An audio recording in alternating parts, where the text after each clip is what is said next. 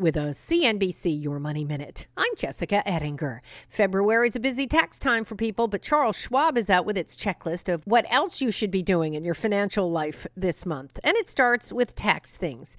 Schwab notes that certain mutual funds could restate their distribution information after your initial Form 1099 is mailed to you. It's not common, but fixes can happen, so watch your mail. Corrected 1099s will come this month. This is also a month to check your insurance policies. Property and casualty, liability, health, disability, and life. Make sure you're not paying too much for the wrong kind of coverage. Also this month, Schwab says companies will give raises and bonuses in many cases, and it's this time to figure out how much more you can sock away for retirement. If you have access to a company 401k plan, financial advisors will tell you to save at least enough to capture any match your company may give you. There's lots more on how to be smart with your money, investing, and personal finance at CNBC.com. I'm Jessica Ettinger.